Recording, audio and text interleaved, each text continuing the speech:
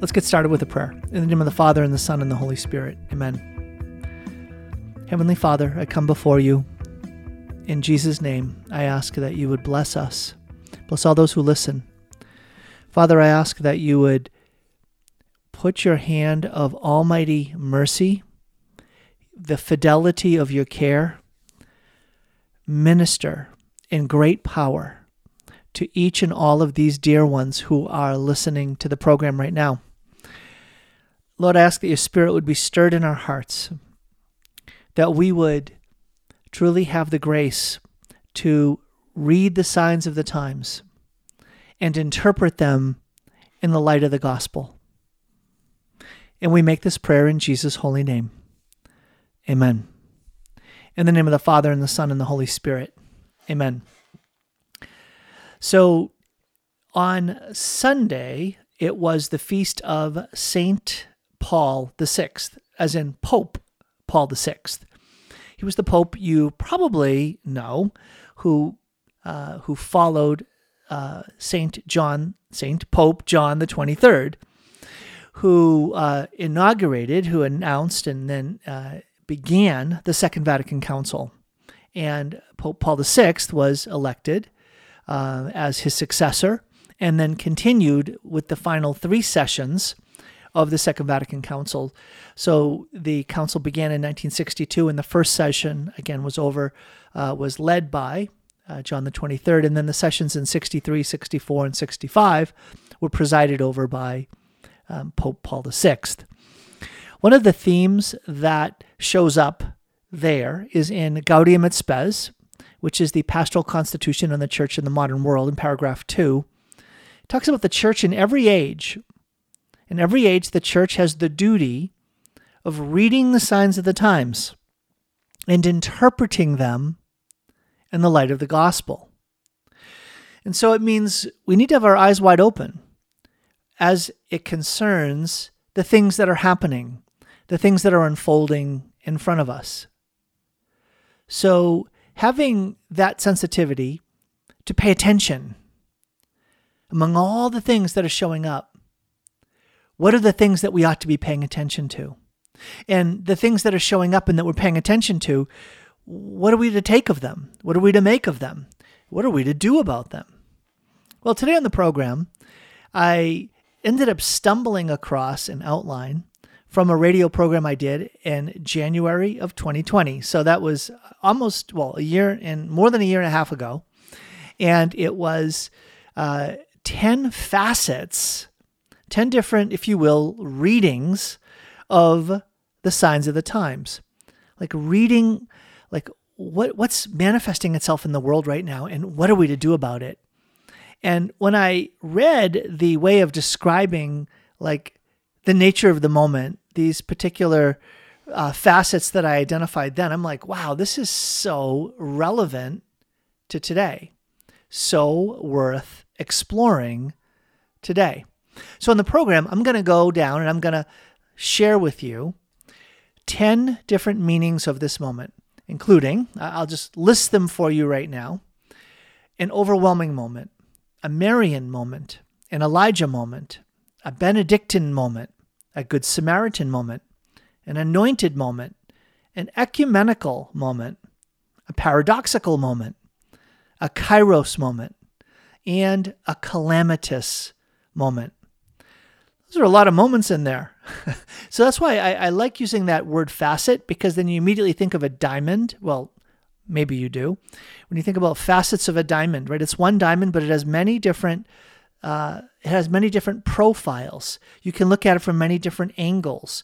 And when you do that, if you kind of hold that diamond up in a light, and depending on how you're turning it, the facets are going to reflect.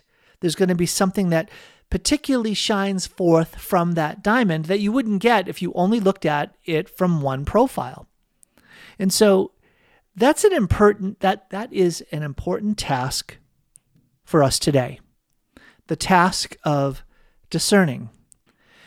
And you know what? It's important to do that like in your own life, right? So here, just honestly, yesterday was a weird day.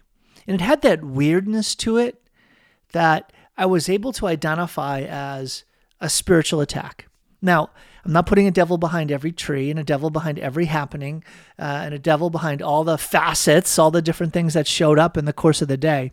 But there was a weirdness with the number, the degree, the intensity, the extent of these different tests and trials that kept hammering away at me, putting pressure on me. I ended up getting sort of woken up. You get kind of woken up out of a sleep in, let's call it like late into the night, right? So early then, you'd get up if you got up early, right? Like 4:30 early. So I woke up around 4:30 for no good reason. But when I woke up, I had this situation unfolding in my life on my mind.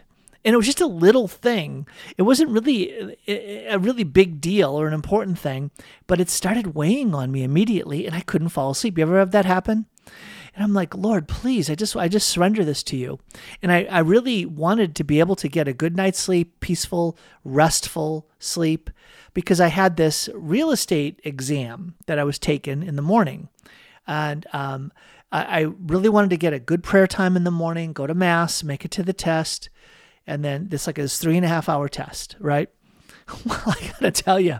So I could barely get back to sleep. So I ended up getting up even earlier than I normally do. And I'm like, that's fine. I'll just get some extra quiet time in my prayer. And then I started getting phone calls from the East Coast from a situation happening in my family back in Boston. And I'm like, really? This is what I have got to deal with right now? So I'm like dealing with that. And I'm like, all right, this is just, okay, let me just kind of push it off. I'll deal with it later, right? There wasn't an emergency. It wasn't a family crisis, but it was just like, all right, I don't want to get into extensive conversations around stuff. Let me just give it to the Lord, And so then I'm like, okay, I'm going to make it to Mass. So I go to Mass, 8:00, and the priest is late. And I'm like, this is a time when the priest, you can't be late, Father, because I need to get to this exam by 9:00. And I've timed it all out. I mapped it all out. I knew how long I had. And I'm like, please. So Father comes rolling in 5 minutes after 8 to start Mass. And I'm like, this is not helpful to me. So even my beautiful plan of saying, Lord, I honor you first. I'm going to pray. I'm going to have a good quiet time. I'm going to, peacefully enter into a surrendered prayer time. And then and it's just like, So by that time I started figuring it out. I'm like, all right, there is like stresses and pressures coming against me that don't make any sense. They're not ordinary or normal, very situational. And I'm like, why this morning? Why all at once? Why are they pounding on me? And am I missing out on the peace that I had planned for? Well, thanks be to God, I ended up getting to the test on time, and it went well. Praise be to God. Finished it in an hour and passed. So praise be to God. In fact, I ended up getting back a couple more hours of my day, and I was able to get more stuff done. But the point was that I had this piling on of stresses and pressures. And I was trying to get clear about how do I get through these. And I got to tell you, just be aware of that in your life. Be aware that when you are pursuing the Lord or pursuing the path that the Lord has for you to take, if you're pursuing a goal that is in accord with the way that God is wanting you to grow and go in order to fulfill your purpose and mission, you should expect resistance. You shouldn't be caught off guard. If things start going haywire and weird, you shouldn't be surprised if there's a dimension of spiritual attacks that start coming against your life. And then realizing that that's happening, to be ready to take appropriate action. And what does that appropriate action look like? What do we do to act appropriately in relationship to these kinds of spiritual attacks? And for me, it had to do with really entering into the Mass with acts of self-giving, of joining in with the act of the sacrifice of Christ on the cross that I was privileged to be in the presence of, the act of self-giving, of being part of that offering. Lord, I just give you everything. Lord, I just give it all to you. I give you all these relationships. I give you all these situations. I give it all to you, Lord. Please, Lord, you take over. You take over. You take over. And it's not always easy to get there. It's not. It's so interesting that earlier that morning when I was taking my time to pray the Office of Readings, I had mentioned, and I mentioned to you on Sound Insight, how many times the Office of Readings have as a theme in the Psalms that they chose or choose, themes of desperation, themes of being overwhelmed, themes of being unable to deal with the surrounding enemies. And here's the funny thing. I was reading these Psalms and I had to stop. I probably stopped at least 10 times and went back and had to start over again or repeat sections of these Psalms because my mind kept wandering away into these situations that had gotten me up early. And I'm like, oh my goodness, I'm reading the Office of Readings that is normally prayed in the middle of the night, like at 4:30 in the morning. And these are like monks and religious who choose, they make the decision and commitment to get up that time to pray in the middle of the night. And I just like, wow, they're standing in solidarity with all of those brothers and sisters in the body of Christ who get woken up by the situations and circumstances that make us emotionally distraught, make us triggered, and make us like dysregulated, to use some psychological terms, just make us stirred and disturbed and just feeling anxious and worried and get our minds spinning and we can't stop. It's like, wow, these beautiful like priests and brothers and religious sisters, and they hear the call and they get up and they pray those prayers. And they do so in solidarity with all of us who have those times and those trials, those situations in our lives when we're in that condition. And they're like, I got you covered. I got you. I'll pray that with you. I'll pray that for you. I'll pray that, and spiritually you'll receive this impulse of blessing into your prayer. And so even though I was like not praying with the fervor and the devotion, I was praying more authentically in the very condition of the Psalms that I was praying that morning. Even though I had to keep stopping and going back and read through that again. I'm like, whoa, I just like read through that unconsciously, prayed through it unconsciously. And now I'm looking back at it. I'm like, that's exactly my condition. It's so funny, praying the condition of one who is feeling powerless, overwhelmed, desperate, anxious, afraid, all those different things. And I'm like, I can actually be reading the words and not even being aware that that's my condition because I'm in the condition. Are you tracking with me? So I love the spiritual solidarity that the church beckons us into in the Office of Readings, to join with brothers and sisters who wake up anxious and overwhelmed by what's happening in their lives right now. If that's not you, if you're not in that condition, if you're like in a peaceful, joy-filled condition because things are just going well for you right now, give great thanks to God. Praise God and bless his holy name for being in that kind of condition today. Just really be grateful. Just say, thank you, Lord. Because I'm going to bet that you will remember times in your life where you were overwhelmed, facing trials and difficulties, where things felt like they were spinning out of control. And it was just like too much. And it's hard in those circumstances to make it to the Lord's presence. It's kind of like at the beginning of Mark chapter 2, where the the four friends are carrying their paralyzed friend on the stretcher, dig the hole in the roof and put him to the feet of Jesus. That's like that's like the church. That's like the body of Christ, the priests and religious praying the office of readings.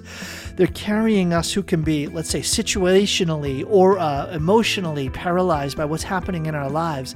And we need the body of Christ, the church, to carry us and place us at the feet of Jesus so that he, seeing their faith, will say, be healed, rise, walk and be free.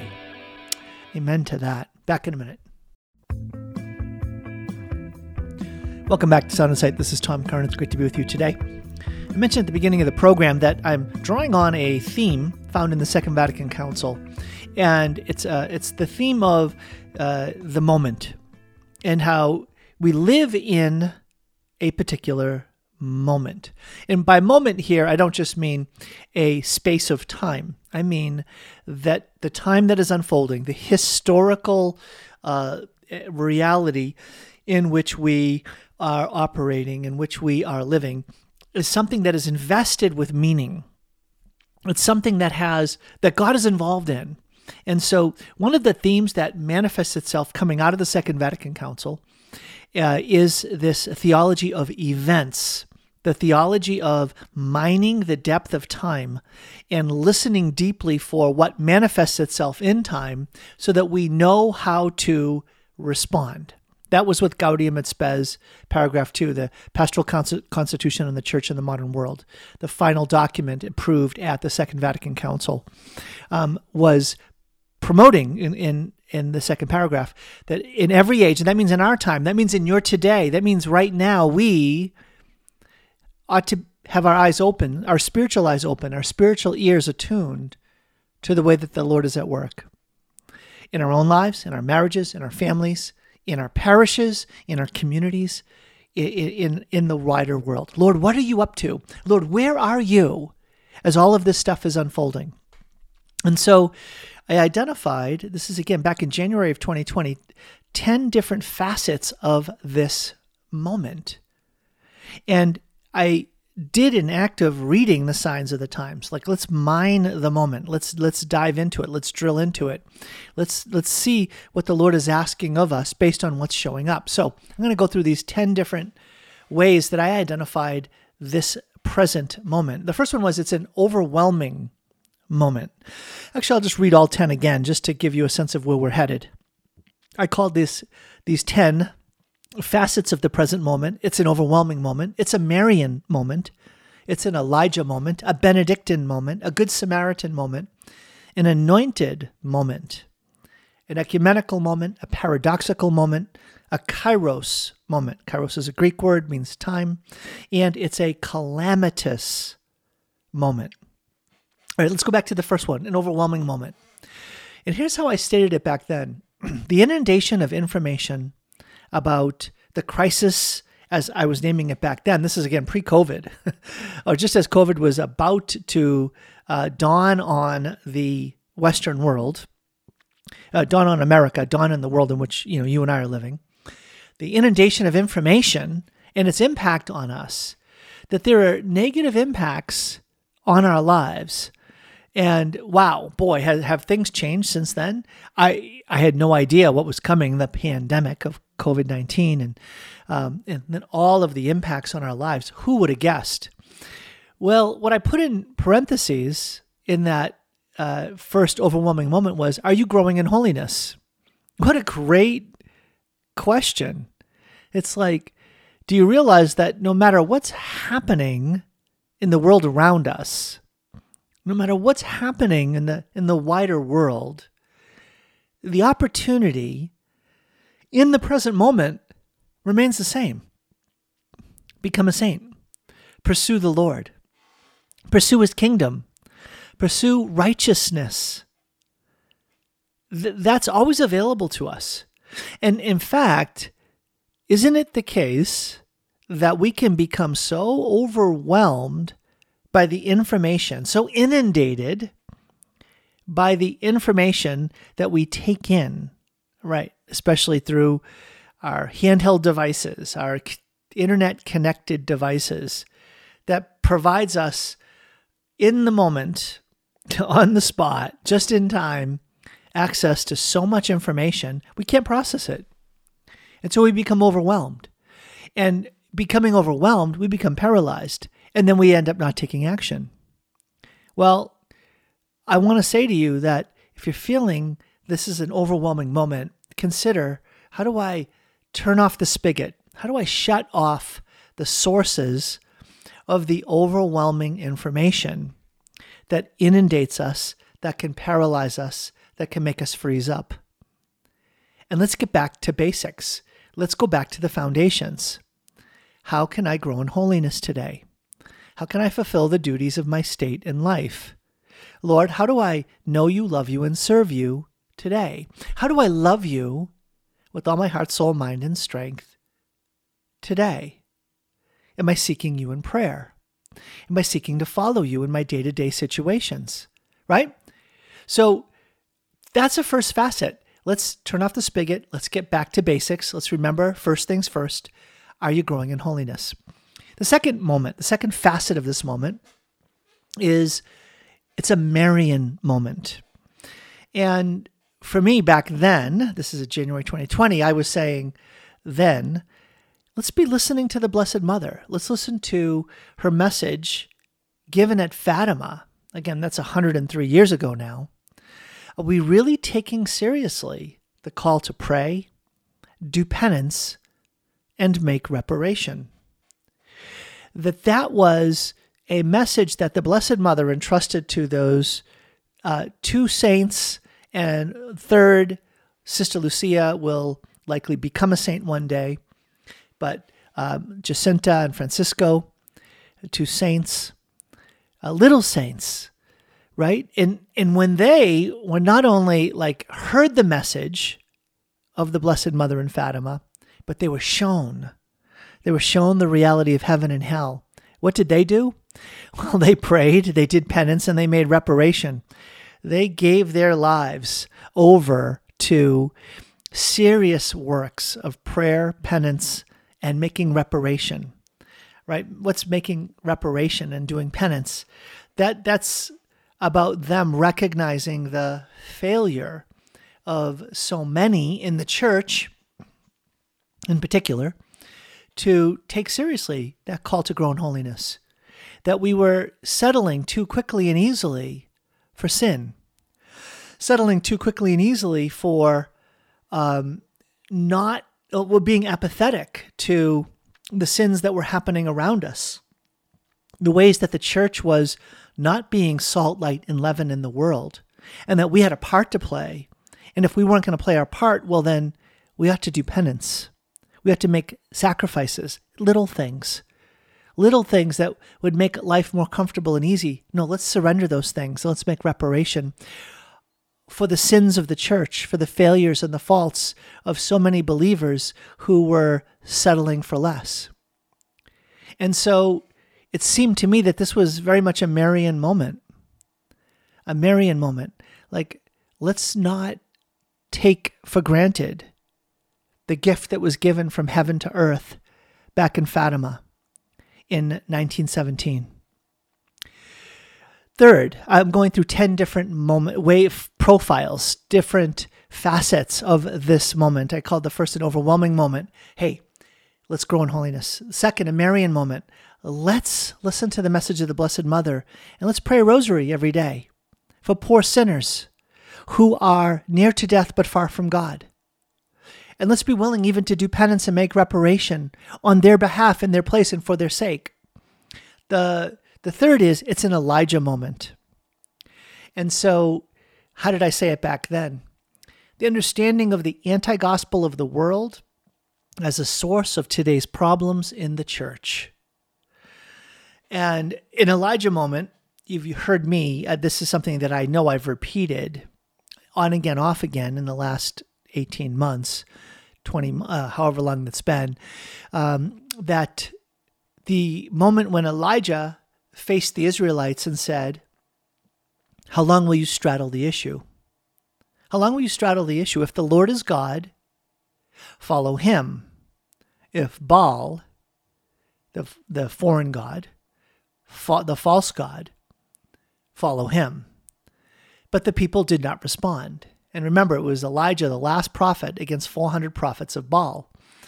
And Elijah is bringing forward the moment, the situation the Israelites are in, saying, you can't make pretend that you don't realize that you can't keep doing what you're doing. You can't just keep living the way you're living, because in your attempts to straddle this issue, your feet are on two ice floes that are floating apart.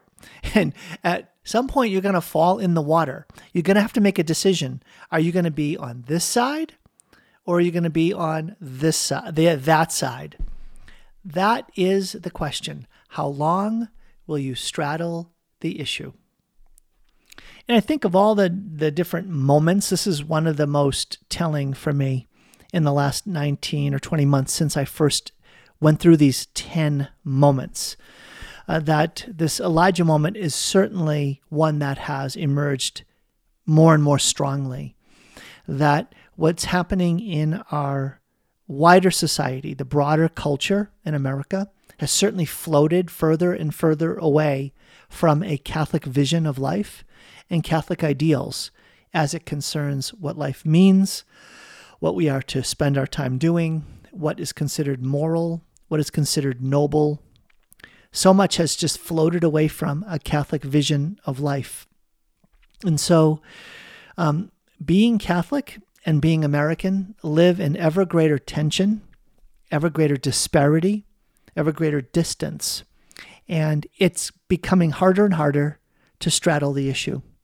And so at some point, it is going to become even more painfully apparent that I can't simply live here, work here,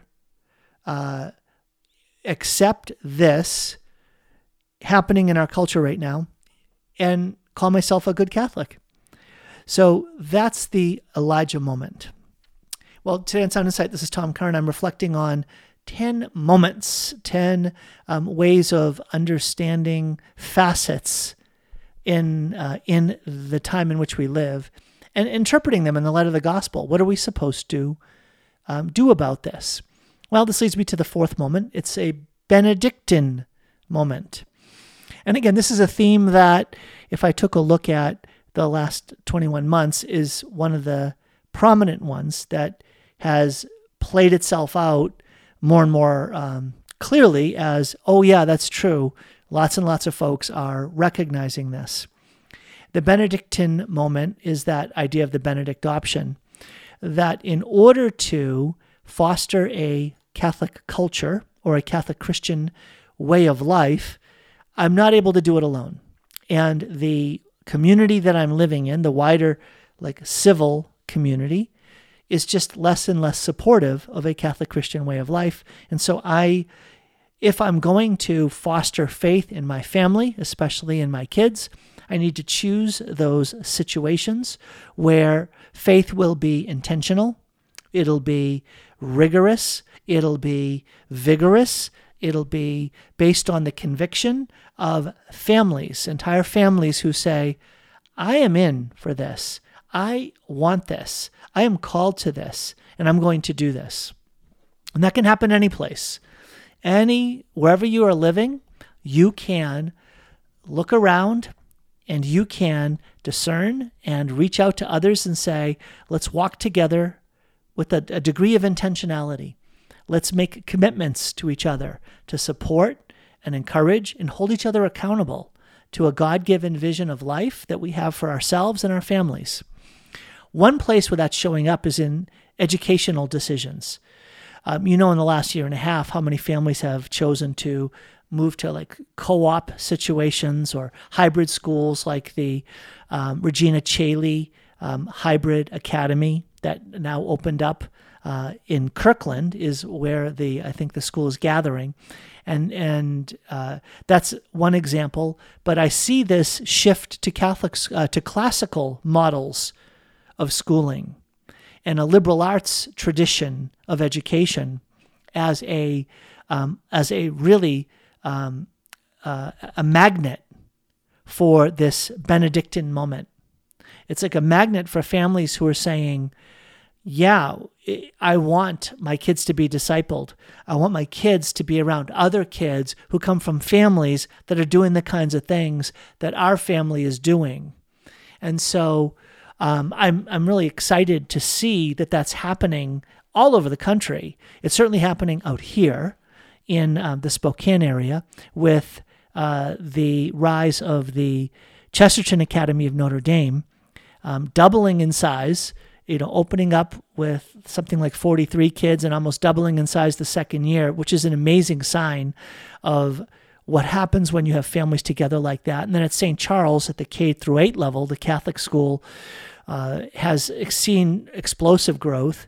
And then to see the same thing happening in the Seattle area at St. Monica's and Mercer Island, at St. Mark's and Shoreline, Emerald Heights Academy has been around for 20 years, pursuing a form of private education in the Catholic tradition.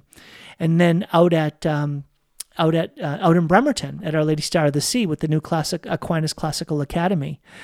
And so I'm excited. I'm going to be actually speaking from 7 to 8 in the evening on Thursday night at St. Monica's about the way in which we can learn from a classical way of education in our own lives as disciples. Like, what difference can that make for your life as a disciple? It's not just for parents with kids at the school, but it'll also give you insights that you'll have for yourself or you can bring into your own families, drawn from the classical education or the liberal arts tradition of educating.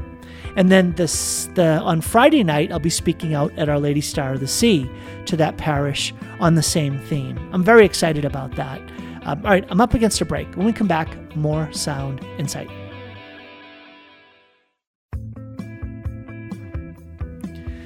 Welcome back to the program. This is Tom Curran. It's great to be with you today.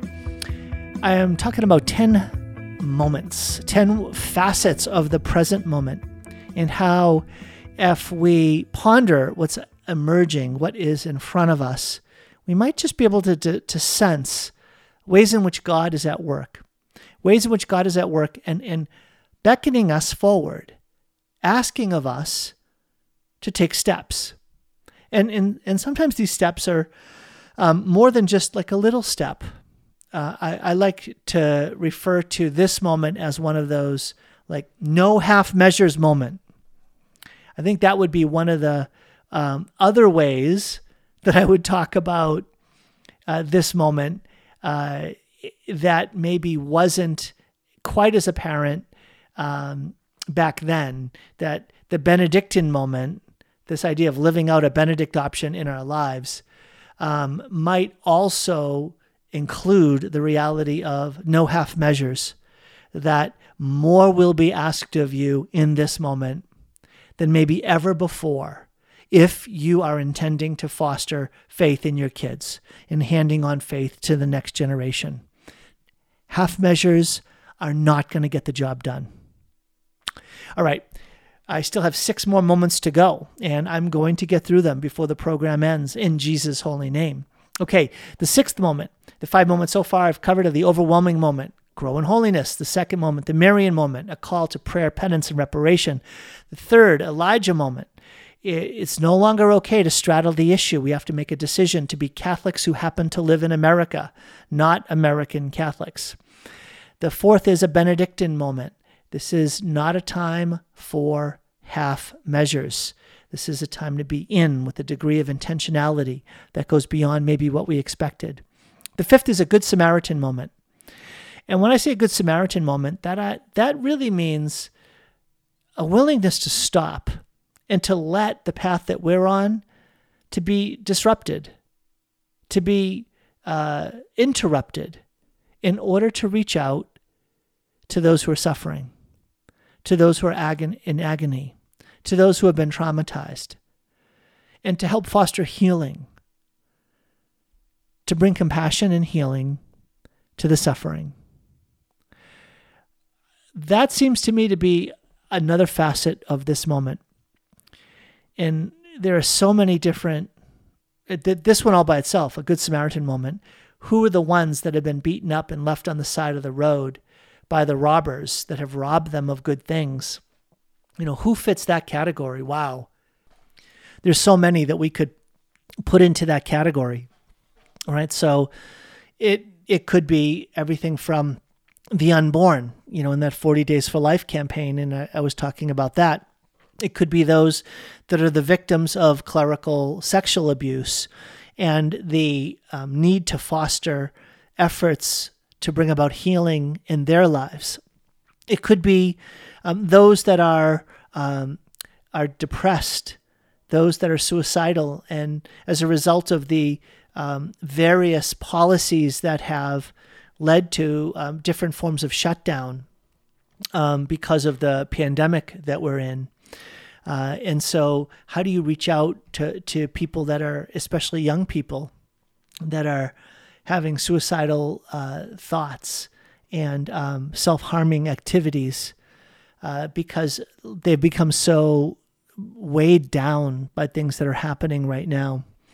Or you think about the crisis at the border, the southern border, and what's happening with all of these immigrants who are coming in and who are not being properly met or properly processed into the country, and these people coming with hopes that lead them into situations where they are abused, where they are hurt, where they are in very risky situations and dangerous situations. And what are we doing for them? I mean, again, there's so many different profiles of this Good Samaritan moment that we're in.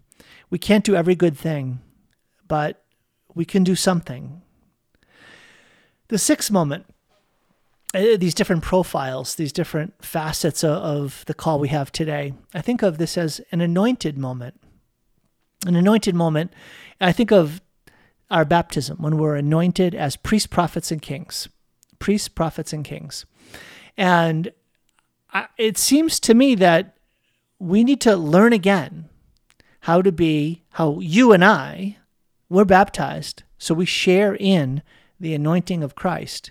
We share in that reality that we're called to be priests, that is, to provide spiritually for our families, to be a go-between, to go before God on behalf of our families, and to go before our families on behalf of God. To be prophets, to protect our family with the truth, to speak the truth that they most need to hear, to protect them from being led into darkness, to being led into bondage, to being led into brokenness. And kings, priest, prophet, and king. A king is one who is a servant leader. So where are we willing to go first and influence others to go in a good direction, in the right direction, in God's direction? And so it's an anointed moment. It's a moment where that anointing that has been given to us ought to flow forward, move forward in us as we lead, provide, and protect in our own lives, in our own marriages, in our own families. The seventh is it's an ecumenical moment. An ecumenical moment. An ecumenical moment. When we think of ecumenism, it's that effort that is made by Catholics to reach out on the basis of what we share in common with brothers and sisters who have faith in Jesus Christ. And so there's so much that we share in common. The way the church teaches it and talks about it is that there's more that unites us than divides us. So in ecumenical activity, the emphasis is on, first of all, what we share in common. And it's the one whom we share in common, Jesus Christ. And so it seems to me that in this ecumenical moment, there's also a reference to the Ecumenical Council of Vatican II. That the authentic teaching of Vatican II had themes that are vastly misunderstood today, like dialogue, encounter, and openness to the Spirit. And if we can recover the authentic meaning of the Second Vatican Council around dialogue, encounter, and openness to the Spirit at work, in the world, in our brothers and sisters who share faith in Christ, you know what we'll find? We'll find that there's more that unites us than divides us, and we need to stand united with other brothers and sisters who are committed to living their faith with vigor, with conviction, with a sense of courage and a generosity, right? That's what we can do today. So for me, this idea that it's an ecumenical moment is really about recovering the authentic teaching of the Second Vatican Council when it comes to the reality of dialogue. Dialogue is what? Dialogue is more than just a debate. A debate is about ideas. A dialogue is about persons who have ideas, who hold certain beliefs as precious and true. And in dialogue, we seek to understand. Don't let me think that I already know in advance what you believe, but let me see if I can seek to understand through listening. But then let me also be willing to take a stand, taking a stand about what we believe, about where we stand regarding what is true, regarding what is meaningful about the world in which we live. It's also about encounter. You see all the incredible teaching coming from the Second Vatican Council about this reality of encountering Jesus Christ. You could begin with St. Paul VI, St. Pope Paul VI, first encyclical on the paths of the church, Ecclesiam Suam, and the encounter with Christ. And you could go forward and look at his apostolic exhortation, Evangelii Nunciandi, on evangelization in the modern world, to St. John Paul II and Pope Benedict, Pope Emeritus Benedict XVI, this theme of encounter, the encounter with Jesus Christ that makes all the difference. That makes all the difference. And fostering that sense of encounter, that Jesus Christ is at work, and Jesus, we want to meet you. We want you to be apparent in our lives and through our lives. And then this openness to the Spirit, like this idea that the Holy Spirit has granted so many beautiful gifts in our lives, and we want them to be set free. We want them to be stirred into flame, like St. Paul said in 1 Timothy, to stir into flame those amazing gifts. That's what we want. And do you pray for that for yourself? Holy Spirit, please set those gifts alive in me and in my family. All right, I'm up against a break. When we come back, I want to finish the last 3 moments of the 10. Back in a second.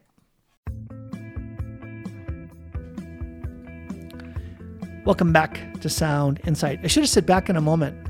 I said back in a second. It's actually more like a minute. But back in a moment, I'm talking about 10 moments that really mark the present moment in which we live. And I'm just trying to do what the church asks. In every age, the church is called upon to read the signs of the times and interpret them in the light of the gospel, if we are to fulfill our task. And I don't know about you, but I want to fulfill the task, the mission that is mine. I'm confident you want to fulfill the mission that is yours as well. And so I'm just trying to mine, I'm trying to discern, I'm trying to dig into, Lord, what are you saying to us through what's unfolding right now in the world? And so this outline of these 10 moments, these 10 profiles or facets or aspects of the present moment that I wrote back in January of 2020, they're still powerfully relevant today. Okay, I've covered overwhelming moment, overwhelming moment. No matter how overwhelmed you are by life circumstances, you can always grow in holiness. A Marian moment, paying attention to our Blessed Mother and her call to pray a rosary every day, to do penance and make reparation, especially for poor sinners who are near to death but far from God. It's an Elijah moment. It's a moment when we're called upon to realize we can't straddle the issue any longer, that you can't peacefully live in this current moment in this world and just take in all that the world is pouring forth at you and think that you're going to be able to flourish in your Catholic faith. You won't. It's a Benedictine moment, and that means it's a moment where half measures are not going to be sufficient. If we are going to hand on the faith, we have to live our faith more intentionally with others. It's a Good Samaritan moment. It's a moment where we're called upon to reach out into the places of suffering, to bring compassion and healing after the manner of the Good Samaritan. It's an anointed moment. It's a moment where we're called to recognize and live out our call to be priest, prophet, and king in our own lives, in our families, in our marriages, in this world, to lead, provide, and protect those that are under our care. It is an ecumenical moment. It's a moment to recover the authentic teaching of the Second Vatican Council, an ecumenical council, a worldwide council. Included in that is that facet of reaching out to brothers and sisters who share faith in Christ through dialogue, encounter, and openness to the Spirit, and how those themes will help us to discern and live the call that is ours today. It's also a paradoxical moment. This is the 8th moment. There are 3 left. A paradoxical moment, by that I mean we have to be aware of Catholic fundamentalists. Catholic fundamentalists. And what I mean by that is that you can have people who are really insightful at, for instance, like gathering news, doing investigative reporting, reporting on current events, and they may even be incisive when it comes to diagnosing the problem, at least in some ways. Diagnosing the challenges and problems facing the church today, internally often, but also externally. But just because you're good at diagnosing doesn't mean you're good at the treatment plan. Just because you're good at diagnosing doesn't mean you're good at theology. Just because you're good at investigative reporting doesn't mean that what you say about the church or how you present the church's teaching is in fact right.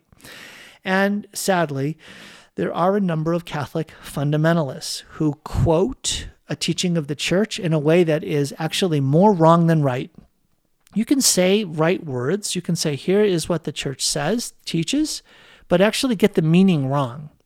And that sadly is something to be aware of. That's the paradoxical nature of this moment, that there's a richness in the church's teaching. There's a mysterious dimension to it that goes beyond sometimes the simple formulas and radical claims that frankly are just more like fundamentalists than like truly Catholic. Okay. The 9th is, it is a Kairos moment.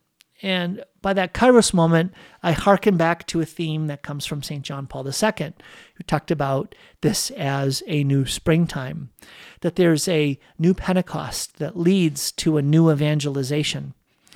And I've shared with you in the intervening 21 months, about 21 months since I first went through these 10 moments back in January of 2020, that Pope Benedict's insight that the new springtime is very well on the horizon, but it'll be preceded by a new winter.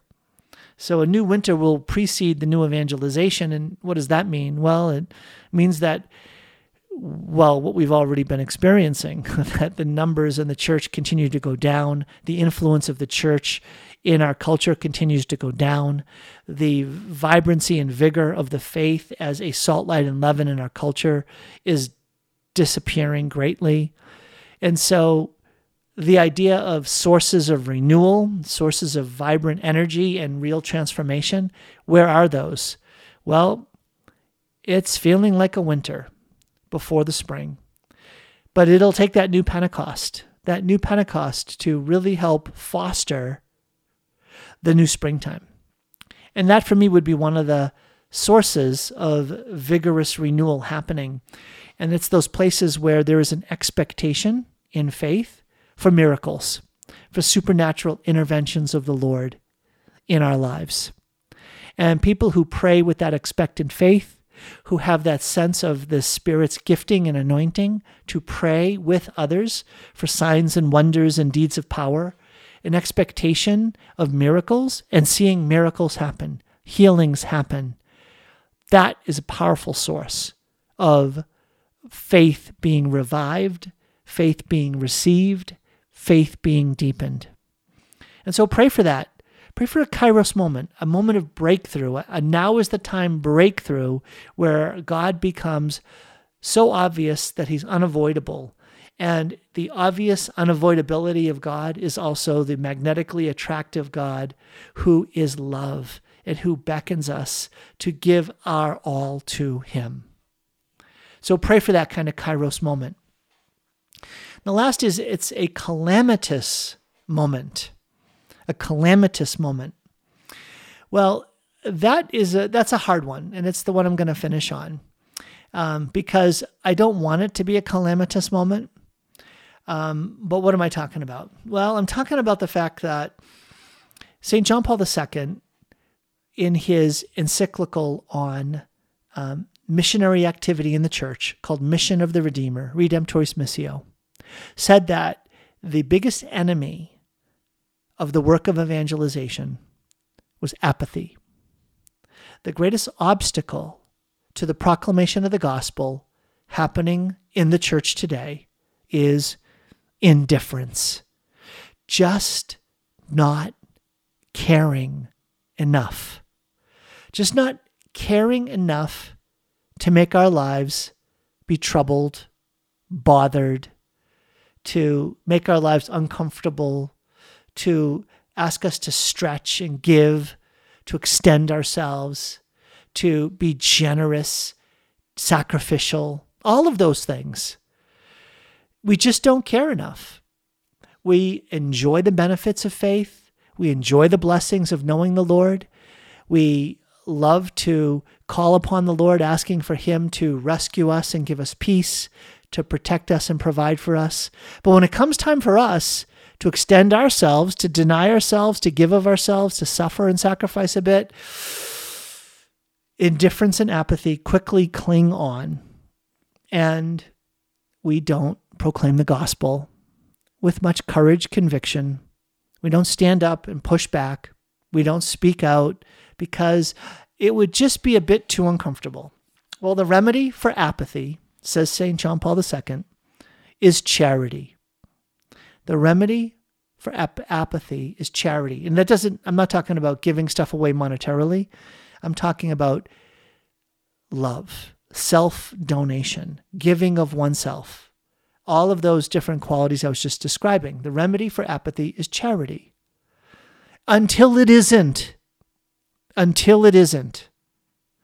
Well, what does that mean? Well, then, if we don't, in fact, step up and step forward and give of ourselves with that divinely inspired love living within us, then the Lord will step up and he'll step in and he'll provide a remedy.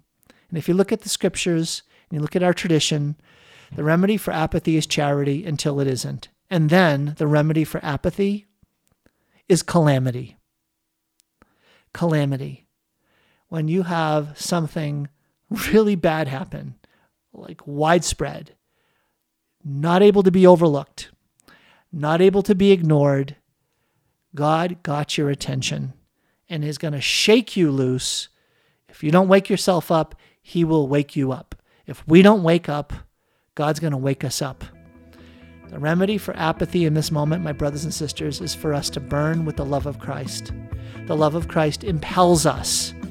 And if that love of Christ is not impelling us, sad to say, something else just might. That's the calamity. I don't want it. I don't pray for it. But I want all of us to end up with the Lord in heaven. Come what may. Lord, come. Come and set us free to be vigorous disciples in this moment. Amen. Thanks so much for being with me today in Sound Insight. Join me tomorrow. I hope you found this to be a blessing. God bless you.